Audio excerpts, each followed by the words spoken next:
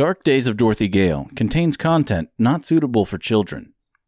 Listener discretion is advised.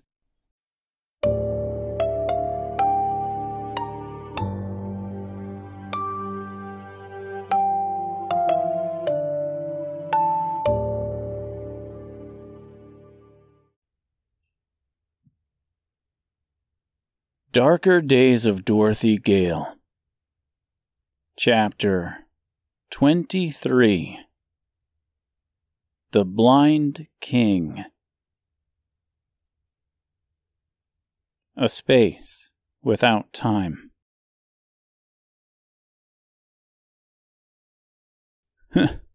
Looks like you took quite a spill, said the Tin Woodman as he stood over the ragged body of Mister.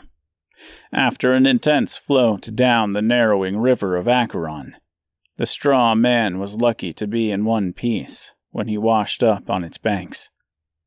He ignored the comment as he slowly returned to his feet. They looked around at their new surroundings. The river flowed into what appeared to be a large city. It looked like a colorless version of Emerald. Tall buildings and winding roads, all leading to a giant black spire in the center. Red flames shot from the windows that ran the length of it, and a large plume of black smoke billowed from its top. The streets were not stone here, but instead spongy, marshy soil. People threw bright yellow gold coins from the windows of each building. As the gold hit the ground, thin, blackened hands reached up from beneath the surface, grasping at the wasted wealth, and pulled it down and out of sight. The windows of the buildings slammed shut, and the grabbing hands hastily retreated to the mucky earth as a loud siren blared. The explosions of the fires that burst from the tower grew louder, and an immense heat ran throughout the city. A heat that turned into nothing but a warm breeze by the time it reached the travelers. The Tin Woodman watched as two large wolfmen marched down the streets toward them, their fur sleek and gray, their large hairy hands gripping long sickles that somehow seemed to shimmer, even in the small amount of light the city offered. If he had a heart in his metal chassis, it would have been pounding at the very sight.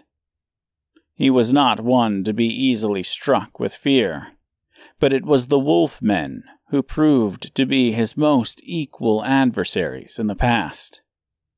More so than even the largest tree.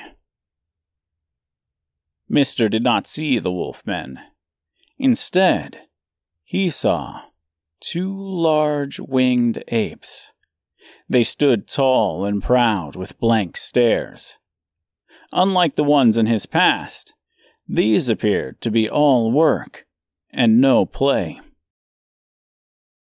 They carried with them large chains that rattled in their hands and dragged on the ground behind them, their ravens' wings calm and regal at their backs. Mister and the Woodman were escorted into the Black Tower. Mister felt a strange déjà vu when he saw a large staircase hugging the walls from top to bottom. The floor in the center of the room turned into a large pit. As they passed by, each of them cautiously glanced down into the hole.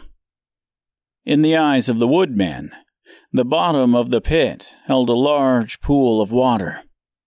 In the water below, several hundred wolfmen all snapped and clawed at each other. His knees buckled as he stumbled forward, only to be saved by the curved blade of one of his captors, hooking around his waist.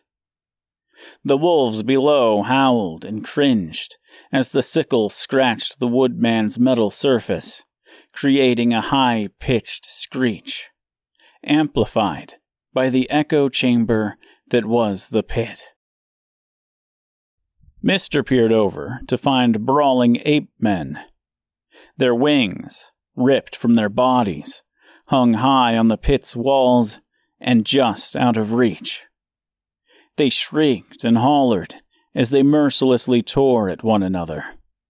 Mr. watched as one fell to the floor in the center and cried as the rest of them ripped into it with ravenous appetites. He stepped back at the sight of the animals thrusting pieces of oily flesh into their mouths. He offered no resistance to the two ape men charged with escorting him further into the tower. Mr. and the Woodman stood front and center in a large room. Giant furnaces lined the walls. Men, women, and children, all skeletal in frame, shoveled a mixture of coal and shit and piss into the ovens, paying no attention to the visitors. Seated on a large wrought iron throne before the travelers was a figure of mass stature, a very thin and very tall man. He had no hair resting on his strangely oblong head, and nothing but black holes where his eyes once were. A thick, dark green liquid flowed from the empty sockets. He was draped in what was once an elegant white robe. Now, it was covered in black smudges from the coal and scorch marks from the embers of the flames. Mr. looked cautiously at the furnaces. One stray spark, and he would be toast. The Woodman only looked at the king seated before them. He could not tell if this man was alive or dead. He assumed he was alive.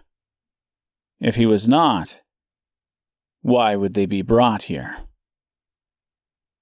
"Do you know who I am?"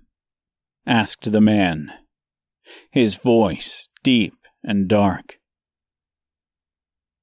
"Should we?" asked the Tin Woodman in response.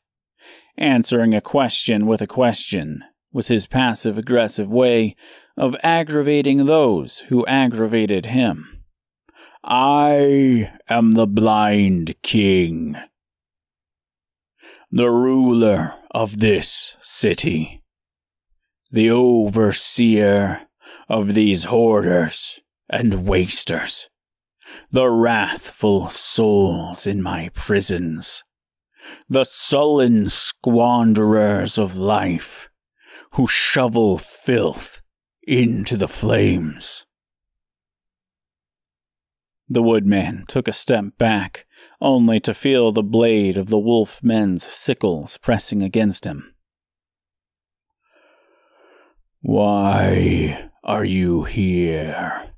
asked the Blind King. "In my city."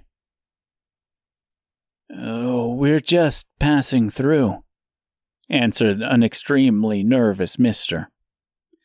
"Looking for a witch by the name of Vel." Everyone in the room stopped shoveling and knelt, bowing their heads at the mention of the witch. The Blind King slowly stood up, revealing his true stature. He stood tall at 13 feet, his hands the size of large watermelons. He walked over to his guests and looked down at them with his hollowed eyes.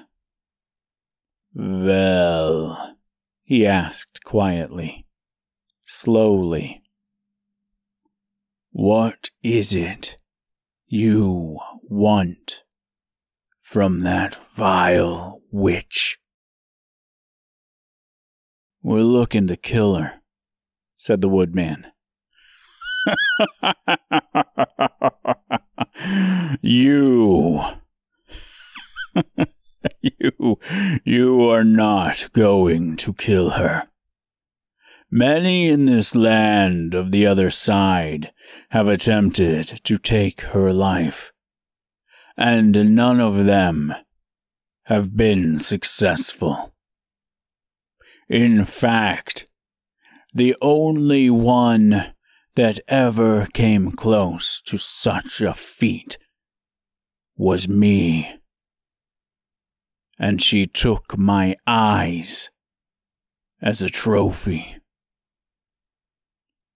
Do not underestimate me, replied the woodman sternly, with an authoritarian voice.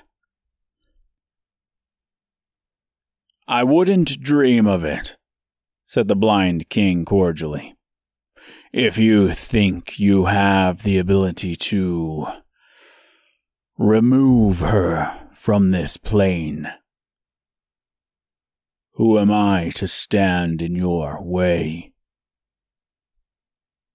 But if you think you are going to do it in your current form with your current weapon, you are sorely mistaken.